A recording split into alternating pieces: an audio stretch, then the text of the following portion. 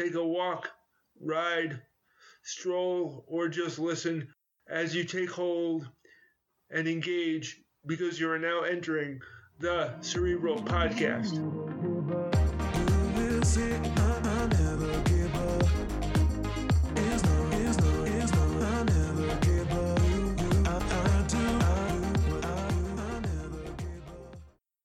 The wordplay of the day.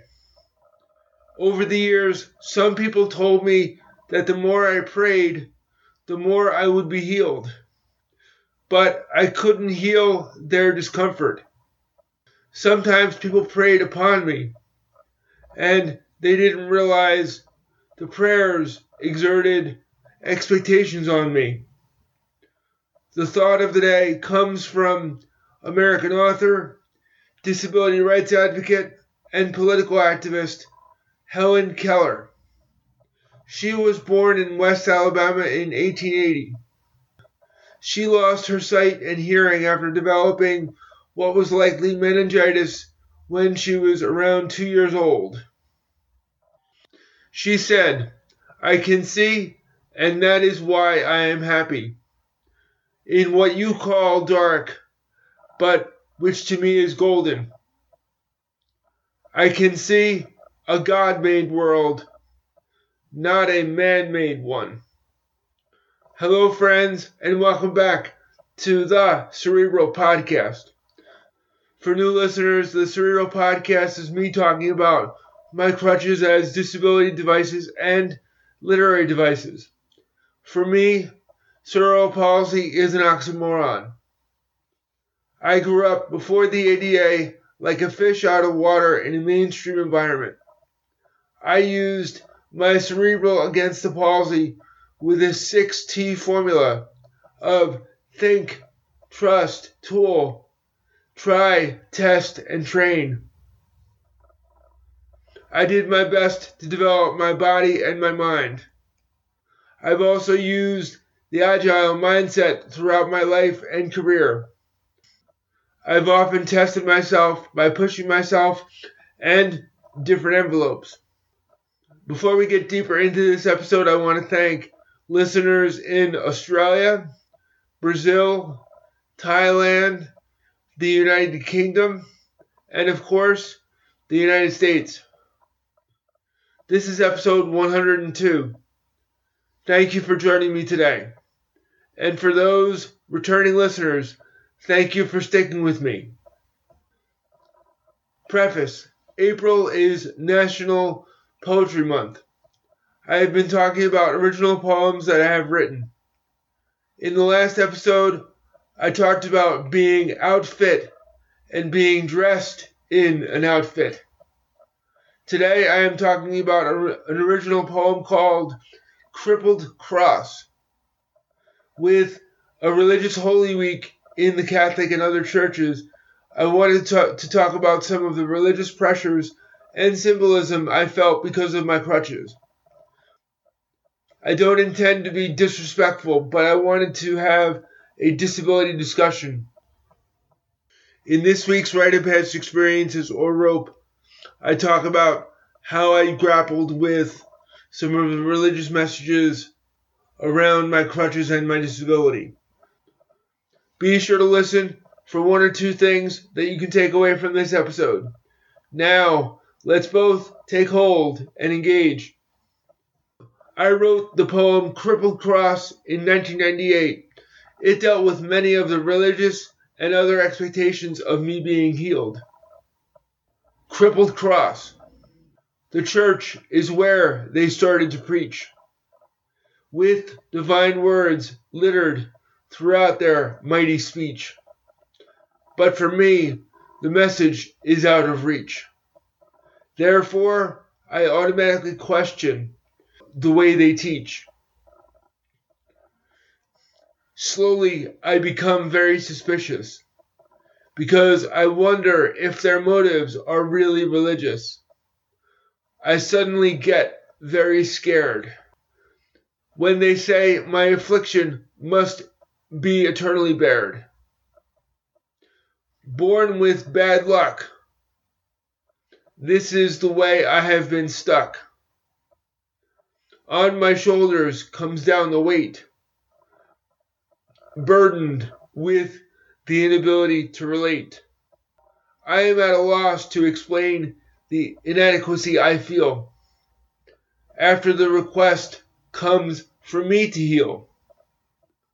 And my embarrassment I can no longer conceal, because I know I can never satisfy their ideal. Since my situation cannot be reversed, I can never escape the church's holy curse. How can it condemn, since God made it happen? Nonetheless, they still forsake, because of the judgments they incorrectly make. It doesn't matter how much I walk, because I know people still watch me like a hawk. The only thing I can do is pray for them to eventually look away. Suddenly, I sense their potential to betray. I just wish they would finally let me go my own way. I could experience such relief if they erase this basic healing belief, because it is up to the priest. Until he does it, I cannot be released. Thank you. In this week's Rite of Passage Experiences or Rope, I am talking about some of the religious pressures I felt. The title of the poem, Crippled Cross, comes from Jesus having to bear not only his situation, but absorbing the problems and issues and humiliations that were projected onto him by other people. As a kid, I needed not only to handle my crutches and my disability, but I also needed to handle the misunderstandings of other people. In the Bible, there were stories of the lame or the sick or other disabled people. And sometimes I felt and heard some people say, "Pray harder or believe more and you will be healed." Being cured or having my disability taken away was a supposed goal of grace. As a kid, I sometimes wanted it to be taken away because I saw how difficult things were not only for me, but also the people around me. The power of God and the mightiness of miracles bestowed a sense of false hope. The idea that I needed to believe more or have more faith to be healed created this ideal of walking or throwing away my crutches. Being normal, not being weird, or not making people uncomfortable was difficult, because I frequently felt that I needed to adapt. To people without disabilities, crutches often symbolize sickness or weakness. But to myself and other people with disability devices, they use and utilize the tools to navigate the world. My disability is not as difficult as trying to change people's minds or mindsets. Some people have negative associations with crutches. I now have positive associations with my crutches because they empower me to move and steer myself throughout the world. I have a positive association with my crutches because they empower me to move and steer myself through the outside world. I don't know any other way to orient myself except through my disability and with my crutches, because I have had them so long and I was born with my disability. The need for healing was sometimes superimposed on me. But sometimes I saw an inability to relate. The possible loss of abilities for people who have them can be very visceral. The bad luck I talked about was the manifestation that I needed to be healed or cured.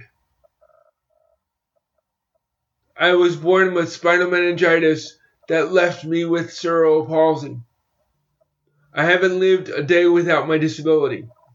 I stand up with my crutches, but my bigger stand is to be understood. The symbol of my disability and my crutches reminds people of my disability. But my crutches remind me of how I manage my disability. Dealing with my disability is not the hardest part.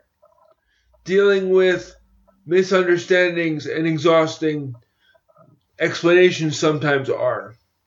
With my crutches, I am reminded every day how well I manage my disability. Frankly, sometimes I pray for the patience to deal with the uncertainty of people and the anxiety of other people. As a kid, I felt condemned or unable to answer the question of how did this happen? The answer to those questions are things that I have grappled with for years. I have realized that for me, that it is not really a productive question. It just creates those broken loops of possibilities that can never be answered. Unless there is a definitive or consensus answer. But coming to an agreement means getting an agreement from the rest of my family. Just like I cannot satisfy their ideal, I will never get a perfect answer. One ideal therefore cancels out the other ideal. That is why my disability is easier for me to reconcile or decide. My disability is just bigger than me. That statement is not easy to say, but it is hard to live with. The longer I have lived with it, the easier it has become to manage. Disability management is easier within myself than it is out in the world. My cerebral palsy is not something I wish or pray to solve. I only want to figure out how to live with it more effectively. There are many mysteries in life. There are mysteries that go beyond my understanding. I'd like to tell you a short story about a theologian with a disability. According to the New York Times, by the time theologian and sociologist Nancy Easland was 13 years old, she had 11 operations for a congenital bone defect. She had pain in her hips for most of her life. She wrote in her influential book, The Disabled God, that Jesus, after his resurrection, invited his friends to touch his wounds. She argued that God is someone that people with disabilities can identify with. Jesus was not cured and made whole in Luke's gospel. His injury became part of him, neither a divine punishment nor an opportunity for healing.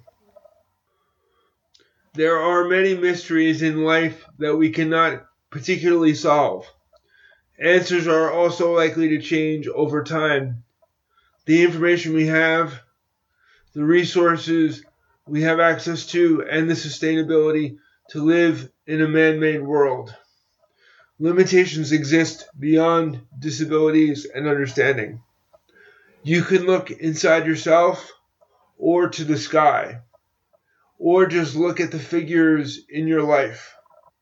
And hopefully those figures together will help you figure things out differently. Were there one or two things that you could lean into or learn from? Did something I said stick with you? There are more episode resources in the show notes. Thank you for allowing me to be a voice inside your head. Please share this podcast with someone you know. Were there one or two specific things that you learned or liked? Would you mind joining and sharing it on the Cerebral Podcast Facebook group? You can listen to the show on Podbean, iTunes, Google Play, and Spotify, or wherever you find your podcasts. Thank you to the listeners who support the show on the Cerebral Podcast Facebook group. I invite you to join the group. You can also email the show at thecerebralpodcast@gmail.com or send questions, comments, or ideas for the show. And remember, it takes effort to be vulnerable, be accountable, and be respectful in the way you treat others and yourself. You can be the biggest variable in your life when you take ownership. Now, take hold, engage in your world. You are now leaving the Cerebral Podcast.